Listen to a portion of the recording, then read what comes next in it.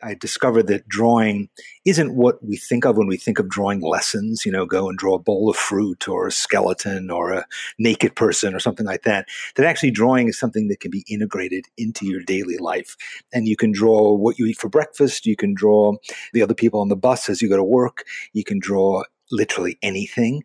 And it all is art, or maybe it's not art, or maybe that doesn't matter. But it is a really fun thing to do. And I found it incredibly centering and meaningful. And that was a process that started 20 years ago, and I still draw every day, and I still love it. That's Danny Gregory, the co-founder of Sketchbook School and author of nearly a dozen internationally best-selling books on art and creativity. But Danny didn't always define himself as an artist. In fact, it wasn't until his 30s that he started putting pen to paper after his wife had a serious back injury. His first book, a memoir called Everything Matters, shared his story of learning to draw while she was in recovery, and it struck a chord. From there, he continued to publish books and later online courses about the power of everyday art. And if you take one thing away from today, know that this isn't about talent, and it isn't about becoming a professional artist. More than anything, Danny says that he loves making things and helping other people to find their way to doing the same. So let's learn how he does it. Welcome to Everything is Teachable, the podcast that takes you behind the scenes to learn how everyday creators have transformed their skills and passions into online courses and businesses. To introduce this week's episode, here's your host, Melissa Guller. Hey everyone, I'm Melissa from Team Teachable, and today I'm here with Danny Gregory. Danny Gregory is an international bestseller and the co-founder of Sketchbook School with tens of thousands of students worldwide. He previously spent 3 decades as one of New York's leading advertising creative directors, and has created award-winning global campaigns for clients like Chase, American Express, Ford, and many others.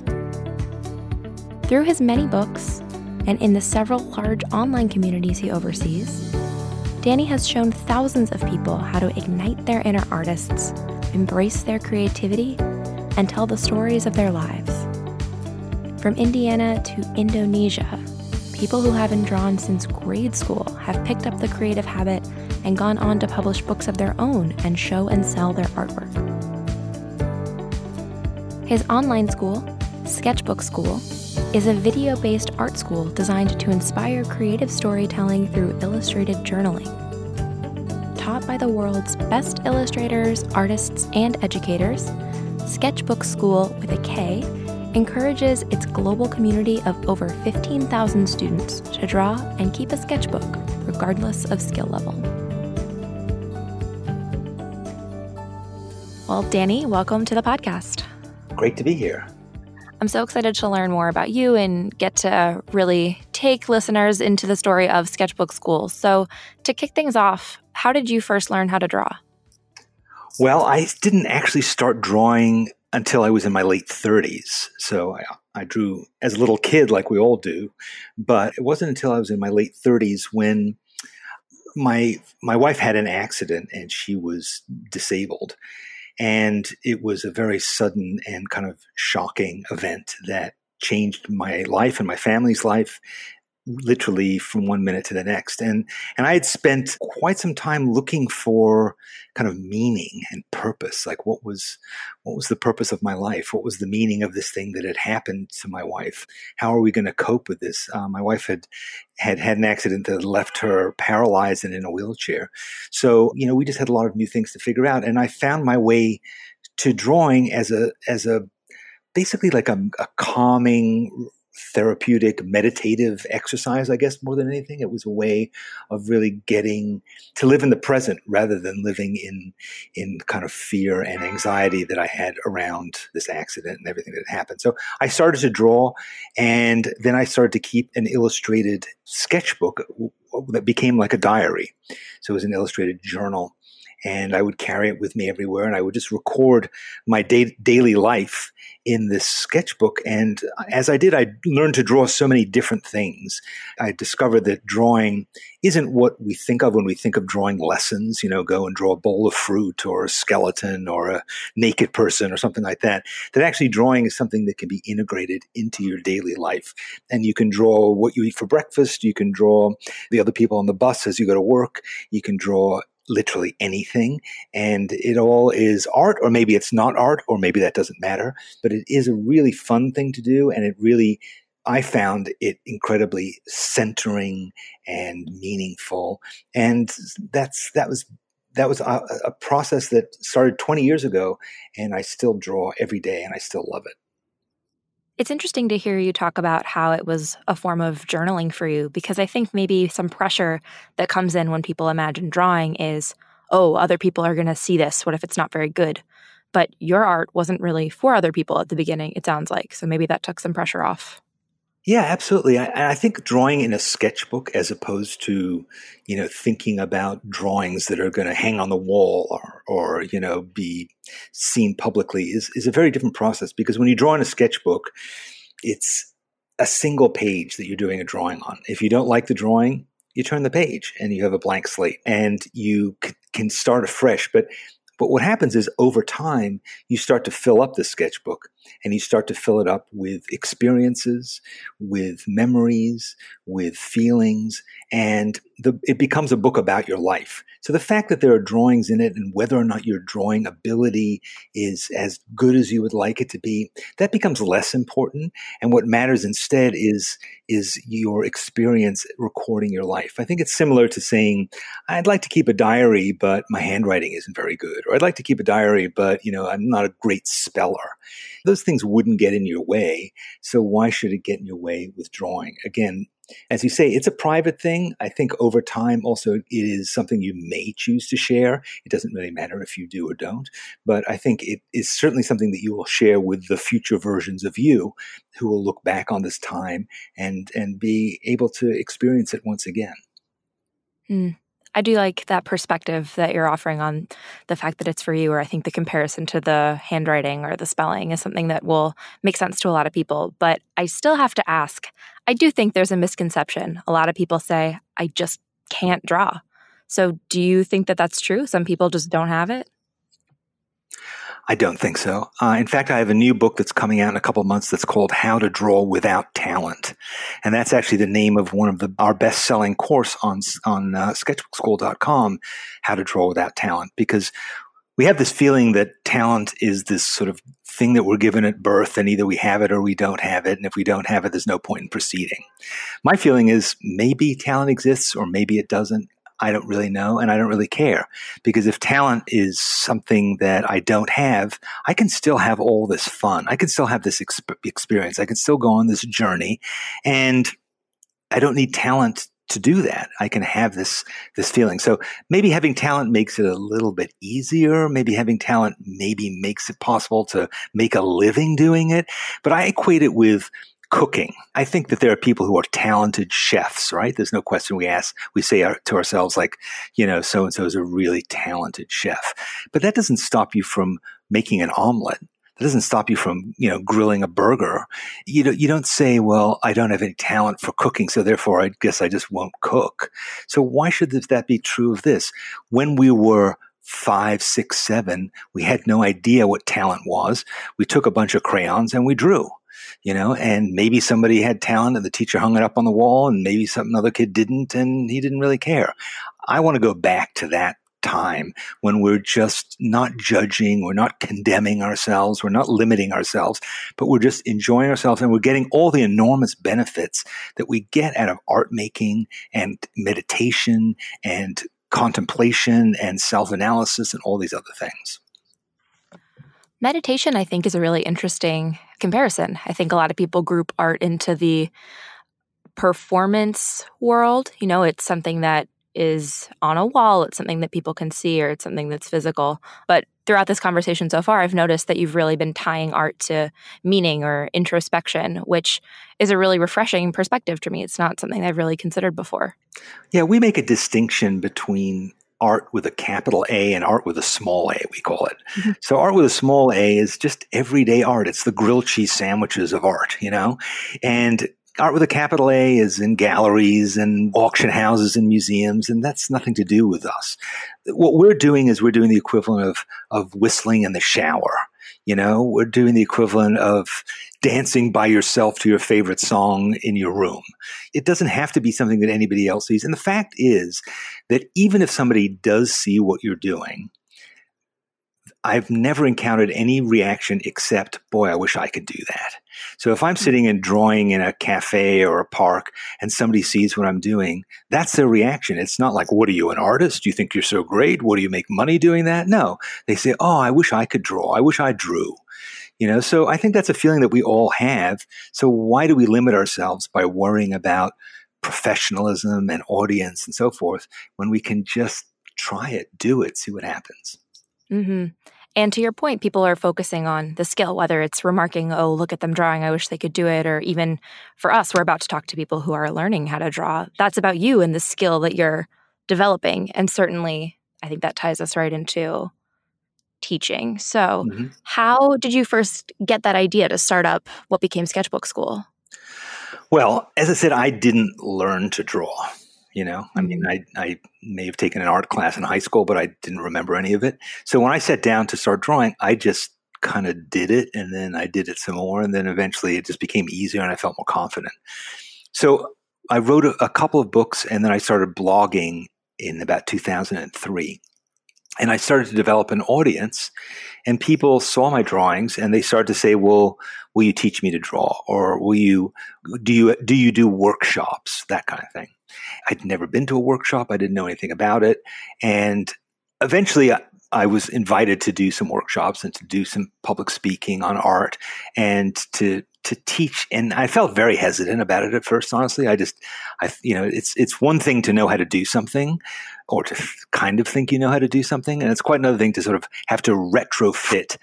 What does it mean to teach somebody else to do that? And so the first class that I taught was here in New York at a place called the Open Center. And they said, well, we would like you to teach a 5-week course every evening for 5 weeks on like a Wednesday. And I thought, oh no, like I have no idea what that would entail. It's like, how long is it? Well, generally 2 to 3 hours. And I thought, okay, let's try it. Let's see what happens. Yeah, exactly. So I went and I kind of just sort of started making it up. And I would admit to the people who were in the class, I said, honestly, I don't know what I'm doing, but let's see what happens. And I actually was speaking to somebody a couple of days ago who took that class 15 years ago. And he said, that changed my life because it was an opportunity to just kind of all learn together.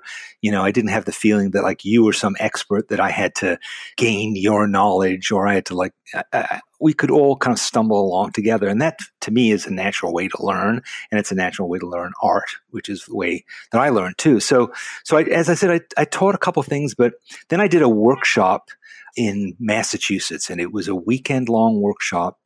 And again, this is like the 4th or 5th time I had done this. And I'd always been ambivalent about it, but each time I was sort of really, somebody insisted that I try. So I think it was 45 people came to this place in Massachusetts for the weekend, and we worked our way through it. And it was a lot of fun, and there was a lot of community feeling that developed among these students. And I felt a bit more confident about it, but at the end of the weekend, I was completely exhausted. I lost my voice for about 3 days. It was just really draining.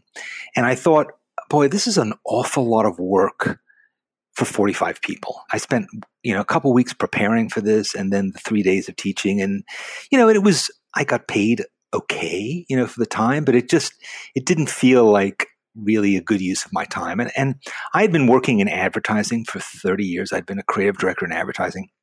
And I was used to reaching really large audiences, obviously. You do a Super Bowl commercial and 100 million people watch what you do. So spending the weekend with 45 people just felt like a different scale. I just didn't know how to process it really, or how to evaluate it. And then, so I'd seen a few people who were teaching online. I had a friend in San Francisco who was teaching sort of, I would call them sort of creativity coaching classes. And then I knew a couple of people who taught some form of drawing online.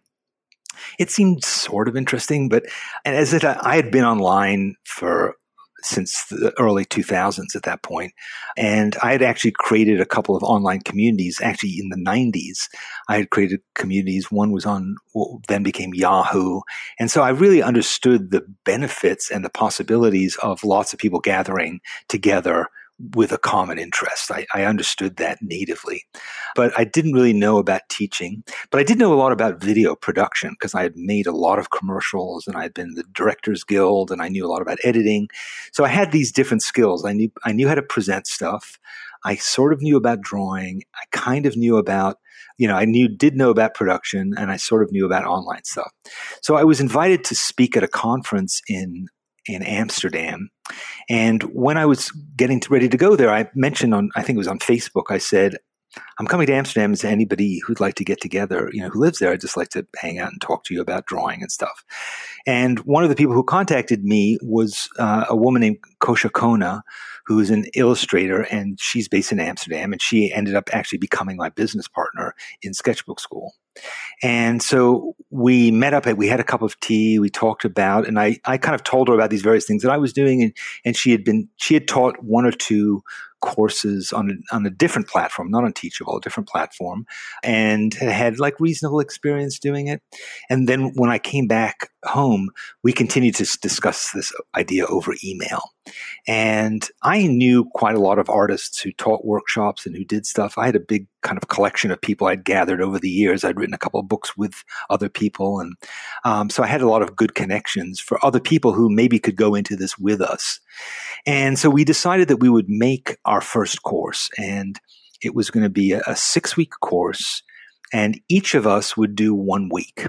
So it would be 6 teachers, 6 weeks, and we would see what happened, see what it was like. So it's just a one-time thing, one project of many other things that I was working on. I'll just do this one project. And we decided that each teacher would produce their own content, would shoot their own videos, and Kosha and I would be in charge of developing the platform, doing the marketing, and we would figure out how to share the revenue between all of us. So we did this first class, and we talked about it for a couple of months beforehand online with our various communities. We kind of merged our different communities, and there was a lot of interest, and the platform that we were on could take 2,000 students. And when our first course came out, it sold out. Like we couldn't take more than 2,000, and that was it. So we filled it up. So that was interesting. It's like, okay, we charged $99 for this course. And without really an awful lot of work or planning, we sold out and made quite a nice profit from it. So this seemed like, okay, this is an interesting thing to do. And the response to the class itself was phenomenal. I mean, a real community developed around it. There was just so much interest in it and in the approach that we had. So then we went off and did another one. And then we continued to do it. Now on Monday, we're launching our 27th class, all kind of stemming from that original class. And we named it Sketchbook School from the beginning because it was a school to teach you how to draw in a sketchbook. And we spelt school with a K because we wanted to say it's not really a serious school. It's just kind of fun. Mm-hmm. And I have to say, the branding on your website is very fun. It seems like the kind of place that you would take a course, you would have an enjoyable time doing it. It doesn't feel very like hoity-toity, high pressure.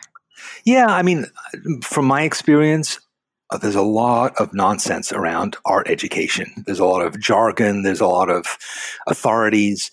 And, I just remember, a couple times in high school when I did take art classes, just being kind of mystified by the whole thing. And I think a lot of people did feel that way. And I just wanted to capture sort of the fun and the idea that we're not authorities. I mean, our motto for our company is art for all. And the idea is, anybody can learn to do this at any level. You don't need talent. You just need an interest in doing it. So we always wanted to make it feel friendly, accessible, and not authoritative. Mm-hmm. And I do hope that people might check out sketchbookschool.com because it is a really beautiful site to look at. Beautiful in terms of user experience. Like it feels good to be on your website, which you did not pay me to say, but I do really love your site. Thank you. Mm-hmm. Thanks very much. Yeah. I'm curious, we have to go back for 1 second to the fact that you sold out, did you say 2,000 seats the first time you did this? Yes, that was the first time. How did you possibly find 2,000 people right off the bat? Well, as I said, I had been blogging for a while, so I had about 40,000 readers of my blog. I had written at that point probably 4 or 5 books, some of which had generated 75 to 100,000 copies had been sold. Each of our teachers also had followings online. And so when they publicized to their people that this was going to happen, there was a lot of interest there. And this was a unique thing. Like nobody really had this experience of one class with all these different teachers and all these different points of view, and that it was about sketchbook art, which is something that hadn't really been focused on before. The idea that it's not just about learning to draw, it's about this experience of keeping a sketchbook as a journal and recording the world around you. And the variety of different teachers that we had very different artists who were doing this. So it just seemed like something new and different. And we also spent, as I said, 2 or 3 months kind of talking about it, making videos about it. We pretended that we had developed this whole school. And I would talk about, here I am on the campus. And then we shot stuff like in California where I would pretend that that's where the football stadium was going to go. And we just did a lot of fun things to kind of generate feelings about what this was going to be like, that it wasn't going to be a normal online class. It was going to be an experience that was going to be great fun. Mm-hmm. I really love how many teachers you brought in because there are so many benefits that you've just listed, whether it's the different perspectives, the different styles, their different backgrounds, or even through the fact that it means 1/6 of the work for each of you in a lot of ways. And then the audiences that each of you brought to the table for that initial launch. And I think that that's such a smart approach. Well, a lot of those things did change over time. I mean, now we have close to 60 teachers who have worked with us. But what we decided after probably by the time we got to our 3rd course, we had been asking the teachers to make their own content. So some of them would shoot it themselves. Some of them would hire, some videographer to shoot stuff. But it wasn't good enough for me. Like the quality of it was like, okay, but I really wanted to make something that looked different. I mean, I've seen so many online classes and I've seen things that people shoot with webcams and they shoot, that feel very stiff. And I've seen infinite numbers of YouTube tutorials of one kind or another with the overhead camera shooting down at a desk. And I just wanted to avoid all that. I really wanted to make films that were at the same level as what I was used to making with advertising. So by the time we got to our 3rd class, we started to hire crews and we would film, we would go and we would actually, all the artist, the teacher had to do really was to present that one day. We would go, we would film them with our crew, and then we would come back and we would do all the post-production. And so it became much, much more intensive labor for us. And we also changed our financial arrangements with the other artists. So rather than them kind of sharing in the proceeds, it became that we paid them as if they were talent. And we acted a little bit more like a publisher would than like a cooperative. It was the only reasonable way to do it because what I've discovered is that there are people who are great at drawing and making art.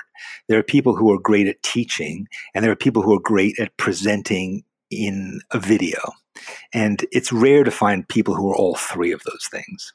So our job became turning artists who we loved, sometimes turning them into teachers, because sometimes, like me, they had never taught, and sometimes turning them into, figuring out ways to get them to perform, figuring out ways to develop scripts with them and, to film them in interesting ways. And we've filmed all around the world. We've used all kinds of technology. We've used green screens and drones, and we've rented stages. We've gotten more and more complex over the 5 years that we've been doing this. It certainly sounds like it. Well, in addition to obviously scaling quite a bit and getting the different teacher arrangements, like you talked about, the financials, all of that, how else has your business shifted over the last 5 years?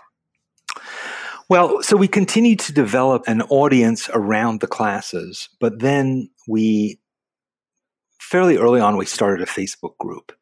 And the Facebook group was a closed Facebook group. That was actually a request from our first students. They said, I want to make art and share it on Facebook, but I don't want to necessarily let everybody in my social circle know that I'm drawing. A lot of people just felt apprehensive about it. And they were willing to share what they were doing with other people who were in the same boat, but they didn't necessarily want, their cousin or their coworker coming up and saying, "Oh, nice drawing of a tree." So we had this group, and it grew. I mean, we have, I don't know, 35,000 people or so in the group now. So we just developed a big community there, and that community of people in the classes, because we did a lot to try and encourage discussion in the class itself. So it wasn't just that you're presenting a drawing or doing the homework for the teacher. In fact, we made a point to say the teacher is not here to grade your work or to evaluate your work. It's your responsibility kind of as a grown-up to take what you can from the teacher. But ultimately, if you want feedback, it's going to come from your classmates. And that worked really well. I mean, initially we always have teachers kind of going in and making some comments, but we've had, I don't know, 60,000 students now in our classes, and you just simply can't expect an artist to go in and make comments on all this stuff. It just isn't. It isn't useful or possible. But getting feedback from other students worked really well, and it was encouraging. And we also have weekly webinars when we launch a class, so that the teachers are available to anybody who wants to come to the webinar to ask questions. So you do have an opportunity to ask questions of the teacher if you didn't understand something about what they were saying, but you don't necessarily get the opportunity to have like a one-on-one critique of your work. So all these things helped to develop this community, which ultimately led to us creating a sort of another aspect of our business, which is what we call SketchCon. So it's kind of like Comic-Con, but it's for sketching. And we had our first one in Pasadena last fall. 500 people flew to Pasadena, and we had a 4-day event there where we had workshops and presentations and parties and sponsors. And so having live events that allow the community to get together is another part of our business now. So we've continued to expand. We're also, our first book under the Sketchbook School imprint is coming out, being released by Penguin Random House in November. And we're just, the brand is continuing to stretch out into different ways. Mm-hmm. It's really interesting to hear about how many elements of community or just having students be able to interact with each other you've brought into things, because if I were just watching a course online and I felt like I couldn't draw, even if the video was wonderful, even if the teacher was wonderful, I think I could feel a little bit dejected. But the fact that you have so many opportunities for people to interact with each other or say like, oh, I didn't know what I was doing either, that must feel good, be a part of something. Yeah, absolutely. I mean, we reinforce the idea over and over again that we are all learning together. And this is not about, oh, she's so much better than I am. In fact, people encourage each other just for trying, and that it takes some courage to share something that you've just done for the first time. And we understand that. But we explain to people that getting the reinforcement that you get from other people is a crucial part of continuing with the class. I just remember when I first started examining the whole idea of online classes, I remember reading about when lots of universities were starting to put their courses online, and you could go and take a history class at Harvard. And I signed up for a couple things like that. Sure, why not? They were free. And we discussed, fairly quickly, it became evident that while large numbers of people signed up, very few people actually completed these classes, because there was nobody holding you accountable. There was no feedback. You weren't really in school. The teacher didn't know or care who you were. And so it's up to you entirely as to whether you continue to watch these things. And, we just didn't want to make classes that people didn't watch. So we tried to do a lot to say, hey, what did you think? How are you feeling about this? What are your problems? What are you getting out of this? And always asking questions. I think with virtually every lesson we have, we encourage discussion. So if we have a documentary about an artist, we'll pull themes out of what that artist has said to spur discussion. And that creates community feeling as well, because people share each other's points of view and they respond to each other. And so the friendships that have formed just again, in this class. And I haven't seen that in a lot of the online classes I've taken. And when I've gone to big platforms like, Udemy or Skillshare, there you just see, yes, there's thousands and thousands and thousands of classes. Sure, I guess that's great. But you just feel like you're wandering alone through giant empty buildings, or you're taking a class which you may be enthusiastic about initially, but then you just don't stick with it. Or if you run into a problem, there's nobody to ask about it. You get distracted. And I think that large platforms are also devaluing the value of these online experiences, so that if you can sign up for $10 and get access to 20,000 courses, that isn't necessarily a good thing. I don't feel like it is. I feel like curated, focused, relevant information is what we want. It's not necessarily an endless warehouse where you have to kind of sift between the good and the bad. And yes, it may be less expensive, but it's certainly not more valuable.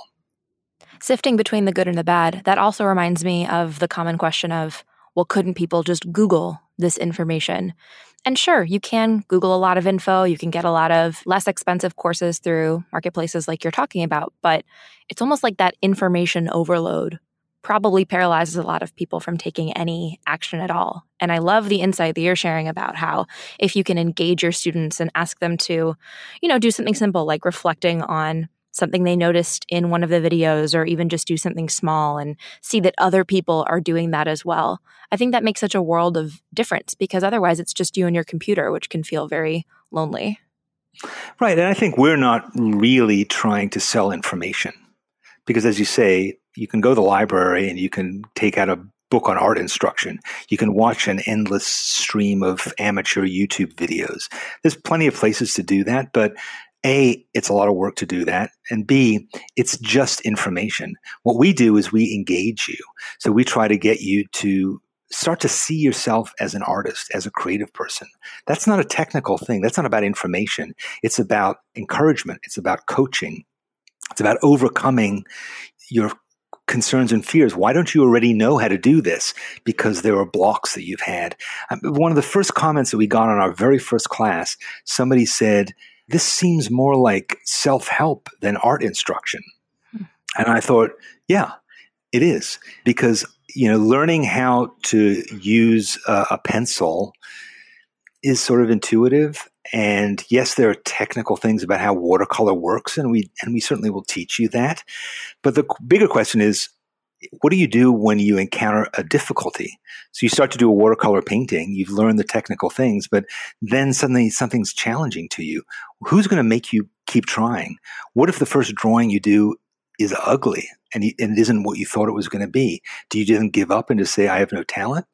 Or does something make you want to keep working at it? Because it's not just, again, about the information. That's why schools don't just hand out textbooks. They have teachers, right? So yes, the teacher may assign part of the textbook to you, but that's not an education. You need to engage in discussion. You need to be able to ask the teacher the relevance of what you're doing. You need to be able to get perspective. You need to be able to think about it. You need to be held accountable. That's what learning is about as well, not just information. That's such a good insight, I think, for anybody listening who has any interest in being a creator or building online courses, because you can hand anybody a pencil, to your point, and they could draw something. But the purpose of your course is not draw one thing and then be done. This is something that's like a practice. It's something that is even, I would say, part of somebody's identity, that they would say, I am an artist. I can do this. And that's what people want from the online course. They don't just want a one-time event. They're looking for some kind of transformation or some kind of new bud of their identity. Exactly. What we're trying to do is we're trying to change people's lives. We're trying to help them to accomplish something that they may have wanted to always do. We have a lot of people who took art classes in high school and kind of thought of themselves as part of the arty clique, let's say. And then when it came time to apply to college, maybe somebody in their family said, well, I'm not spending a bunch of money sending you to art school. What are you talking about? You're going to learn to, you're going to go to business school. Or maybe they did go to art school. Maybe they got a design degree. And then they went in and became designers, but they ended up working in a design department of a bank. And they're laying out brochures. And here they are 10, 15, 20 years down the road, and they're so far from where they were when they had that crazy passion to draw and paint sitting in their bedrooms when they were teenagers, And then finally they say to themselves, this is my time. Like, I want to get back to my dream. And yeah, maybe I'm not going to do it for a living. Fine. I'm not going to be a professional artist, but does that mean I can't do this at all? No, it means I can. And I just need classes and a community to not necessarily even teach me, but just give me motivation to do this, to go back, to explore, to relearn, to make mistakes, to do experiments, to go on a journey again. That's really what I need. And so I think a lot of people who are adults say, boy, I wish I could go to college again. I think I would get much more out of it now, and I think that that's how we feel. And I think going back to the question about information, like when you pass your learner's permit to get your driver's license, they give you that little book that has all the rules of the road, right? So it's all the information that you need theoretically in order to be a driver. Go read this little pamphlet and you're good to go. That's what you need. But of course, that's not how you learn to drive. You learn to drive by taking some driving lessons or by sitting in the car with your parent in the parking lot of the supermarket and practicing. But ultimately, you learn to drive by driving for probably years before you feel completely comfortable. So those are the different parts of the education that matters, not what was said in that booklet that you needed to study to pass the test. But what did you really need to learn to drive? You needed to make it intuitive. You needed to make it feel part of your body, so you could do it instinctively. And it's the same of drawing. Drawing isn't just about learning about perspective and foreshortening and shadows and stuff like that. It's about learning to feel and think like an artist, to see like an artist, to give yourself time, to find space in your life. All those things human beings need to teach you, not just YouTube videos. Mm-hmm. And to kind of continue something we've been circling around, when you are a teacher, you aren't just giving somebody steps. You're also motivating. You're also encouraging. You're also giving them the idea of what their life could be like if and when they learn this new skill. So it's so much more than just saying, do this and then that. Right. Every artist that we introduce in a class, we don't begin with them teaching you how to do something. We begin with them telling you their story. We make a film about their life. Here I am. Let me tell you about what it was like when I was a kid. Let me tell you about what kind of education I got. Let me tell you about what it's like to be a professional artist. Let me tell you about who inspired me, and let me show you around my studio. Let me show you the materials that I use. Let me take some sketchbooks off the shelf and show you the work that I've done and tell you some stories about it. And let's do all that. We're going to spend, so maybe the first half of the lessons in a week at Sketchbook School are those kinds of things. Then finally the artist says, all right, let's sit down and do a drawing. Let me show you how I do this, and let me tell you about it as I do it. And so then the artist does a demonstration and, or maybe they do several different ones and they tell you about what they're doing. And then they'll give you an assignment. And the assignment isn't necessarily to do what they did. It's to take everything that they've talked about and to say, okay, now you make something, and some people will just copy what the teacher did, and others will take this as an opportunity to springboard into something that they're inspired by and to go in a whole new direction. And that's really the opportunity. And that's why people go back and watch our classes again. We find that giving people lifetime access to our classes is really important, because what we're saying is, look, this is going to be dense, and also it's going to be an experience that you're going to go through it once, but then you're going to take other classes with us and you're going to want to come back to these earlier classes again. And you're going to want to re-explore it, and you're going to see it in a new way, in a different way. And also it's going to fit into your life. That's a crucial part of offering online classes, is to say, do this when you want to. You don't have to be here on Tuesday evening at 8:00, and you don't have to get a babysitter, and you don't have to, you do it when you want to, and do it at your own pace. But we also do things to make sure that you're not going to forget that you signed up for this class. We do a lot of things to send emails. We have magazines. We do an awful lot of stuff on YouTube. We do live events to just remind you that, hey, remember you signed up for this? Well, get back to class. Do some more. People want to see what you're doing. Don't forget about it. Because I think that that's a very common thing. People are eager to spend the money initially, but then they aren't necessarily eager to spend the time and the effort required to actually go through the course. And to your point, they can take the class anytime, but that also puts a lot of the responsibility on them to find the time. So I like what you're suggesting. The beauty of online courses that it's self-paced. You can turn on your computer, you can watch as much or as little as you can. But the reminders help, and getting in their ear and encouraging them and giving them little things to do makes a huge difference, I'm sure, in getting them to actually move through the course. Yeah, I mean, we generally drip out our content. So if you sign up for a 4-week class, you will get a part of it each week for 4 weeks. And you'll also get an email every Monday morning telling you this is what's going to happen this week. And here's a link to get right to the classroom so you don't have to look up where's your password and all that other stuff.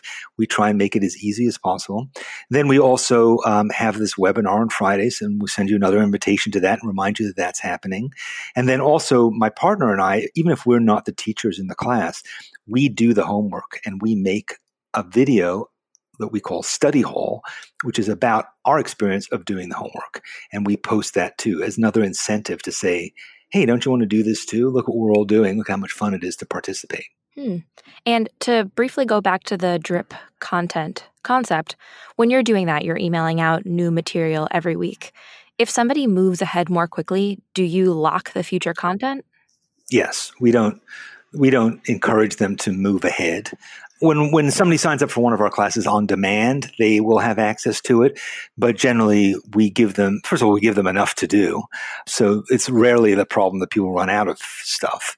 It's more that they don't manage to complete all of it. But no, we definitely think that it's better to say, keep thinking about this. There's no reason to rush ahead and churn through all this stuff. There's a lot of ideas in here. There's a lot of stuff to, and if you need more things to do, we're doing stuff in the community. Other people are posting their work. We're having discussions about it. Participate in all that stuff. And, if you want to learn more about the artist, here are links to their work. Go and visit their site. Check out their Instagram. There's a lot of other things that you can be doing if you want to learn more. But the idea that you're going to kind of binge your way through this whole thing that's not our intention. That's not what we want to do. We want to make sure that you are getting this deep into you. It's not just about, you're not going to be able to gorge yourself and get what you would if you take your time. Mm-hmm. And what's nice about dripping out the content in weeks or pieces is not only is it more manageable, but then as a student, you get a sense of accomplishment, little wins along the way where you feel like, okay, I've made this week's worth of progress and now I'm ready for next week's, but you feel like you did something, which is huge. Right. And it's also not like if you sign up for a course and there's weeks and weeks of information right there, just that mountain of stuff ahead of you, that can be daunting. So you don't even get started, So that's part of what it is too. I mean, we also, if you sign up for a course before we've actually begun it, because we tend to spend about a month promoting our courses before they begin. When you sign up, you get access to Teachable and you get access to go into our classroom, and we have some stuff for you to do there. We explain how the platform works. We introduce you to the teacher. We encourage you to go to the schoolyard. We give you a few tidbits and stuff so you can get engaged right away. And then we also continue to encourage discussion in social media and in our community about how excited we all are about what's going to happen. So we might say, have you bought any tools yet for this class? What do you think is going to happen? What is it going to be like? That kind of thing. So in fact, we have this new class launching on Monday. I just finished doing a live webinar on YouTube a couple hours ago where I answered questions that people had about the course before it started. And that was an opportunity also to encourage people who were still on the fence about it to say, all right, what do you need to know to make a decision? Let's talk about it. So it really feels like not like purchasing a thing, but getting ready for an event. Like as if you were going to a conference or getting ready to go on a vacation. Is making the anticipation of the launch of it as fun as the course itself is going to be it helps to sell, but it also just makes it more fun for us and for the students. Mm-hmm. In a lot of ways, as the creator, you're kind of the host of the experience, and it's your job to guide people through. Exactly. I mean, one of my kind of idols is Walt Disney. And I remember as a kid, like watching The Wonderful World of Walt Disney. And they would always start with Walt, like in his office, talking to the camera and kind of explaining, like, this is what we're going to do this week. We're going to go to Africa or we're going to go to Mars. And he was like this constant presence throughout the program. And my partner and I try to play that role too, where we're there each week to introduce you to this week's teacher and to maybe be there to interview them or to, as we said, do our homework, to talk about it. So while we have a changing cast of characters, we also have the two of us representing our brand, representing a constant personality for the students. Again, not just the content, but really a feeling of I'm part of a culture. And we have people who have taken 27 courses with us. They've spent close to $3,000 in art lessons over the years, That's pretty phenomenal. And that's because they trust us. Basically, they say, we don't care what it is. If you guys are doing it, we want to be part of it. And that makes our lives easier, and it's very rewarding. Mm-hmm. I'm sure it must be hugely rewarding. I mean, we've talked about how many people have gone through your courses at this point, and your 28th course, did you say, coming out? I'm sure it might be out already, actually, by the time this airs. So I did want to give you a chance just before we go to share, where can people take a look at all your courses and learn more if they want to check it out? So sketchbookschool.com, and we spell school with a K. So Sketchbook School, one word. So that site is basically our catalog of courses is there. There's also, we give away a lot of free things. We have free course samples. We have newsletters. We have ebooks and all that kind of stuff that you can sign up for there as well. Then we also have a page on Facebook, which is Sketchbook School News. And then, of course, we have our community there. And then we have our community on our own platform. And we have Instagram at Sketchbook School. So we're on lots of different platforms. We find that Facebook was great for building our community, and Instagram is becoming increasingly important to us as well. We personally don't find Twitter terribly useful because we're so much of a visual medium. And YouTube, we've made, many, many hundreds of videos over the years. And we have 2 weekly series. One is called Draw Tip Tuesday, and one is called Draw With Me. And those are both weekly events. One of them is live, and one of them is just a weekly thing. But we've had a podcast. So we try to hit people in as many different ways as possible. A lot of what drives us, frankly, in doing these things is we like it. Mm-hmm. We think it's fun to make videos. We like making. Obviously, we're doing a podcast now. We like podcasts. We like communicating. We like creating.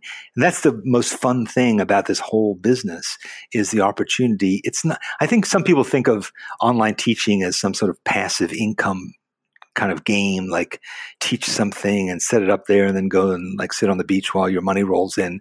That's never been my interest. I love this business because it's so interesting. It has so many different facets to it, and it's such a great opportunity to meet people and to learn their stories and to help people. I mean, we help a lot of people, and every day, literally every day, we get an email from somebody saying, "You've changed my life. You've helped me to accomplish this thing I never thought I could do." And that's better than making money, although making money is nice too. Mm-hmm. Yeah. And I love that you said you enjoy it. This is something that I think has so many possible creative outlets, different forms of writing and art and video and speaking, and so many options that it is really enjoyable. And I think that's important Absolutely. to bring up. No, I mean, I think if you're not enjoying it, then your classes will be dull. I think if you're not passionate about what you're teaching, I mean, we've all had teachers who are, had one eye on the clock or were worried about, their retirement, and we can all smell that. I think, but if you have a teacher who's like loves what their content is, loves their discipline, it's infectious, and that's how you learn. Mm-hmm. Well, we've had so much great insights from you throughout this entire episode. I can't wait for listeners to hear. Before we go, do you have any final words of wisdom or inspiration? Well, I think if you're thinking about trying this, try it. I mean, that's what I did. We just did it, and in fact, I think the first platform that we used, and I think Teachable has a program like this, doesn't really cost you much, if anything. So just try it. And you don't have to do elaborate video productions. You can just do a written course. You don't have to necessarily have huge success right away. I mean, we've been building our business over 5 years, but it's a really rewarding thing to do, and to share what you know, to share what you've learned in any field with other people. that's the reason that we're here, whether we're parents teaching our kids or whether we're members of a community helping other people who are coming up behind us. It's something I did in my career as an executive. I taught younger people and they took my place over time. That is, I think, the most valuable thing that we can do is to pass on our knowledge. So jump in and do it. Don't force yourself into unrealistic expectations about how easy it's going to be or how hard it's going to be or how much money you're going to make or not make. Just try doing it. Try doing a course, and I think you'll have a really good experience. Whether it turns out exactly as you thought or not, it will still be worthwhile. Mm-hmm. Great advice.